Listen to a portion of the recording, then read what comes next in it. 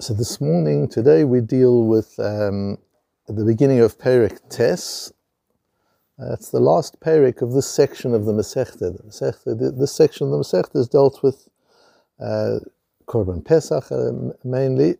So it's been the subject matter has been around Kodshim, around matters of the Beis Hamikdash, and this is the last Perek that deals with that. And this particular Perek deals with the idea of Pesach Sheni, which was the opportunity for people who couldn't bring a Korban Pesach on the first Pesach, on the regular Pesach, could bring it a month later on Pesach Sheni. And that's one of the strangest things in the Torah.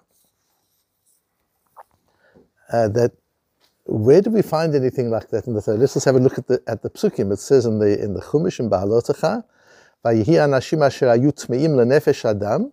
There were people who were tameim, and we've learned that if a person is tamei, he can't bring kodshim, he can't bring a korban, so they were tamei. V'lo yachlu lasot haPesach bayom ahu.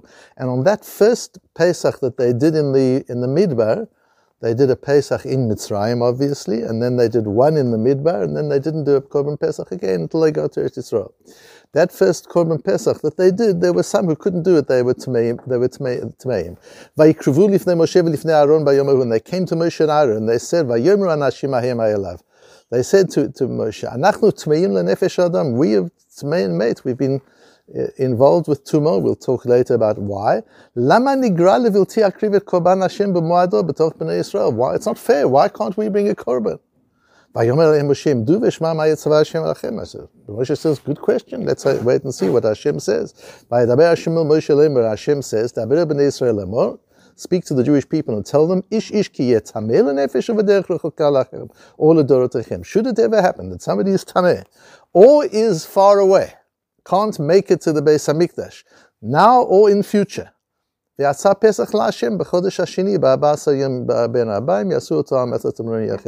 can make a second Pesach for Hashem. Where do we see such a thing in the Torah? Oops, I couldn't make Shabbos this week. Rebbeinu Shalom, can you give me another chance for a Shabbos? I couldn't make Sukkot this week. I was away, I was traveling, couldn't do Lulav and Esrog. Do you mind if I do Lulav and Esrog next month? Where do we see such a thing? You're Tomei, what can you do? What's the idea, and why is this so unique and so different?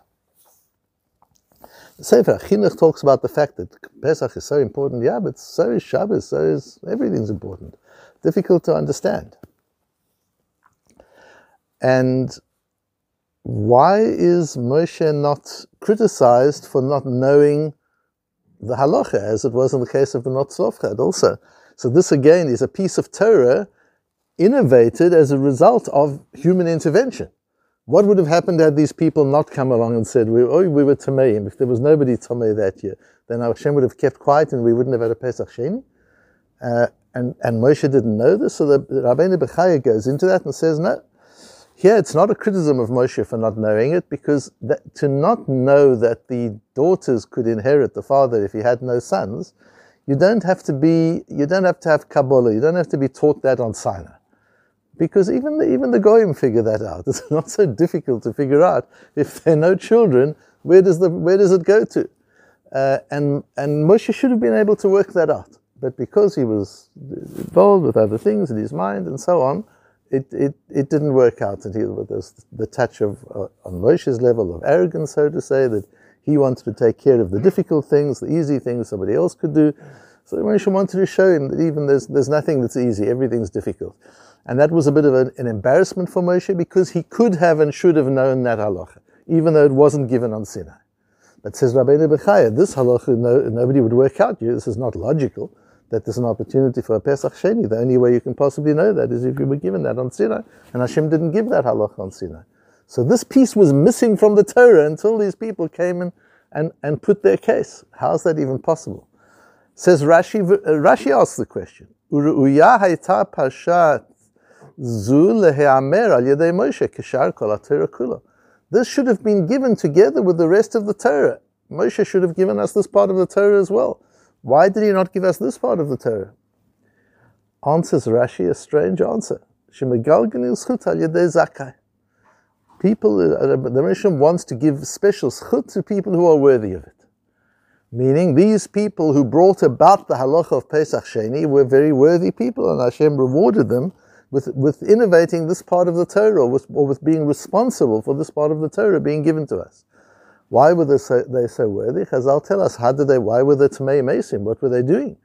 Says say Chazal, they were carrying the Atzmos Yosef, they were carrying the remains of Yosef. And that was their question. Now we understand their question a little bit better. We were doing a mitzvah. You told us we had to do this mitzvah. We were very happy to do the mitzvah. But mitzvah goreres mitzvah, a mitzvah should bring about other mitzvahs. It shouldn't be the result of a mitzvah, shouldn't be that we can't do a mitzvah. So because we were doing what we were meant to be doing, we couldn't bring the Korban Pesach. That's not right. So that strengthens their kasha, says the Rebbeinu. No, on the contrary. Not only will you get a chance for the Korban Pesach, but the whole idea of Pesach Sheni will come as a result of you and what you've been doing. So they have an amazing schus. But still the question is difficult, isn't it? What would have happened if they wouldn't have been? And if they wouldn't have asked for it, or if they wouldn't have questioned, what would have happened? So we need to understand that. So I think that what the Rebbeinu Shem teaches us here in the Torah is the Pesach Sheni is an exception. Yes, there's no Shabbos Sheni, there's no Sukkot Sheni, there's no Shavuos Sheni, there's no anything Sheni. Only Pesach Sheni. Why? You see from Rashi, the why is not because Pesach is so important, like the Chinuch wants to say. I find the Chinuch very difficult. Is Pesach really more important than other Yom Tovim? More important than Shabbos? That doesn't make...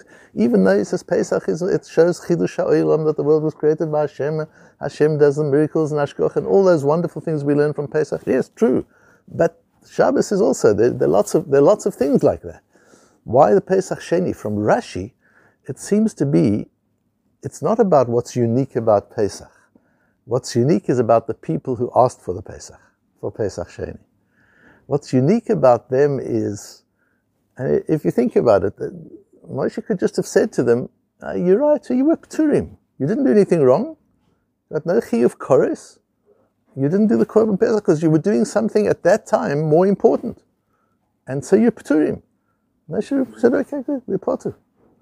What did they mechadesh? They mechadesh the sense of anguish at having not had the opportunity to do a mitzvah, even if you weren't chayav at the time. To see that the whole of Klal Yisrael did a mitzvah, and we're like that sometimes. Certainly if we're pturim from a mitzvah, so we're potter. Okay, it's wonderful. We don't have to worry about it. But even if it wasn't a ptur, even if it was an oines, we overslept and we didn't make shachris of the minyan, or we didn't make shachris at all on time. So what do? Okay, we didn't. What can we do? We overslept. It was an oines. And we get over it. They didn't get over it. They couldn't get over the loss of the mitzvah. We sometimes find it difficult to get over the loss of physical things. Chas v'sholom, we lose a loved one. Of course, that's difficult to get over. One loses money. You lose an opportunity. How long do you go on? Oh, I should have, I could have, I knew, I didn't. On and on one goes about the opportunity one lost. But a mitzvah? Okay, we move on. We're fine. We didn't make it. We move on. It's okay. Tomorrow we'll do shach. It's not a problem. You see the anguish with which they treated their inability to be mekayim a mitzvah. For that, the Ribbono Shel Olam is mechadish another opportunity. You'll get another chance. And you see from here the power of, firstly, feeling deprivation for something of ruchnius. What we feel deprivation for it indicates who we are. And more than that even, what we ask for. If they wouldn't have asked for it, maybe we wouldn't have had a Pesach Sheni. Who knows what opportunities we miss because we don't ask for it. You know, in all the sales training courses, they teach the salespeople, you've got to ask for the order. You can't just have a conversation with your client or your prospect and talk and think that it's going to come just by talk. At some point, you've got to say, can I have the order? Will you buy? If you don't ask, it doesn't come, even in a situation like that where everybody knows that's the purpose of the meeting. The Ribbono Shel Olam wants us, there's a limit of modesty in that, of humility in that, to be able to ask for something that you don't have. And what you ask for is an indication of what you value. And that's why a prospect, a client, wants to know you value their business. They want to at least feel that. And it's all very well after you've got the business, say thank you for your business. Thank you for your business is not as powerful as please can I have your business. You know, when you travel on the airplanes in those days where we could travel on airplanes, you remember they always used to say thank you for traveling, no, thank you for your business. But imagine if they came up to you before when you were in the airport and they said, please fly on our airline. We would appreciate it so much if you flew with us. Can you feel the difference? The difference between a please and a thank you. A thank you is polite, but a please is mechabed. You're really honoring the person. And so it is in our relationship to the Ribbono Shel Olam. We say thank you, that's great. But we also have to say please. And we say please for physical things. Please, Ribbono Shel Olam, we want parnasa. Please, Ribbono Shel Olam, we want good health. Please, Ribbono Shel Olam, we want nachas from our family and our children. All these things we ask for. Please, Ribbono Shel Olam, don't let us miss Shachris tomorrow morning. Please, Ribbono Shel Olam, make sure we're at the shir tomorrow. Make sure we keep our kviyas tomorrow. I don't want to miss out. I don't want to miss out. And Ribbono Shel Olam, I did miss out. There was an onus. What can you help me make it up somehow? That's what determines who we are. And that's what we learn from Pesach Sheni. Pesach Sheni is not just an opportunity, it's a limud in how to relate to this. And that explains the machlokes Rav Sheshes and Rav Nachman that we see in the Gemara here, where they talk about a case where somebody was b'derech rechoika. It's interesting, the Ribbono Shel Olam extends this Pesach Sheni not just to people who were anusim, who couldn't make it, or people who were tmeim. That's all they asked for. You see how the Ribbono Shel Olam gives you much more than you ask for. Just ask. They ask just because for the tmeim. Ribbono Shel Olam says, you know what, I'll give you not only for the tmeim, I'll give you for somebody who was shoygeg, who just made a mistake, didn't make it. Not only that, I'll give you for an onus of other sorts. Not only that, I'll give you for derech rechoika, somebody was traveling, although he could have organized not to be traveling, but he didn't. I'll give you a Pesach Sheni for them as well. Even amazing. There's a Pesach Sheni. Look how much the Ribbono Shel Olam heaps on. All you asked for was the Tomei. The Ribbono Shel Olam gives much more than you asked for. So the Gemara talks about the case. He was a b'derech rechoika, and he sent a shaliach. He said, I'm going to be in Yerushalayim in time to eat the Korban Pesach, just not in time to bring it. So let me make a shaliach to shech the Korban Pesach for me, and I'll get there on time. What is the din? So Rav Sheshes says, Rav Nachman Amar Hurtza. Rav Nachman says it's good. Why? Because meichas hu dechas rachmana alav v'ovid tov alav bracha. Look at the parsha. This is all given as a racham. This is all given out of love and care. The Ribbono Shel Olam is saying, you're right, I'll make sure you've got a Pesach Sheni. So clearly, if you manage to do something to get into Pesach Rishon, that's even better. For Rav Sheshes is quite harsh. Omar lo hurta. No, it doesn't help. Mitchedachi rachmana ketomeh. The Torah, it wasn't that the Torah gave you an extra thing like not only a tomei, but also a person who's traveling. No, says Rav Sheshes. What the Ribbono Shel Olam is saying, if you're far away, you're like a tomei. Even if you can make it back to Yerushalayim in time for the eating. At the time of the Shechita, you were somewhere else, your head was somewhere else, you were somewhere else, you're like a tomei, you're not part of Pesach Rishon. You come to Pesach Sheni. So Rav Sheshes sees it as a strict halacha that Ribbono Shel Olam says, no, you can't be part of Pesach Rishon, and Rav Nachman sees it as, don't worry, no, you're not part of Pesach Rishon, you'll be part of Pesach Sheni. Two different ways of reading the parsha. And the Ramban reads the parsha in the softer way, and so he paskins the halacha like Rav Nachman. Interesting, the Rambam paskins like Rav Sheshes, because as you go through the Gemara, if you look at the Chumash, it's more like Rav Nachman. The lighter way, my son, you haven't made it for Pesach Rishon, here's a Pesach Sheni. If you can make it for Pesach Rishon, so much the better.